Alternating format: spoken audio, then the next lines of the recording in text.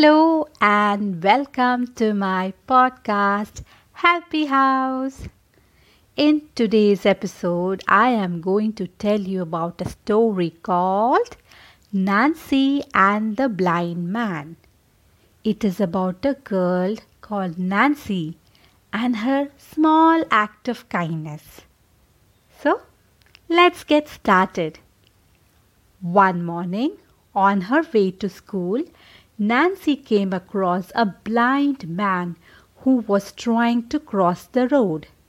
Nancy realized that this was a very difficult task for a man who could not see. The blind man was not too sure about crossing the road. He was afraid of getting hit by a car. He kept tapping his stick on the road but didn't have the courage to walk forward. Nancy rushed to his side, held his hand, and helped him cross the road. The blind man thanked her and she felt very happy to have helped him. Nancy's headmistress was watching this from far away. She was very proud of Nancy.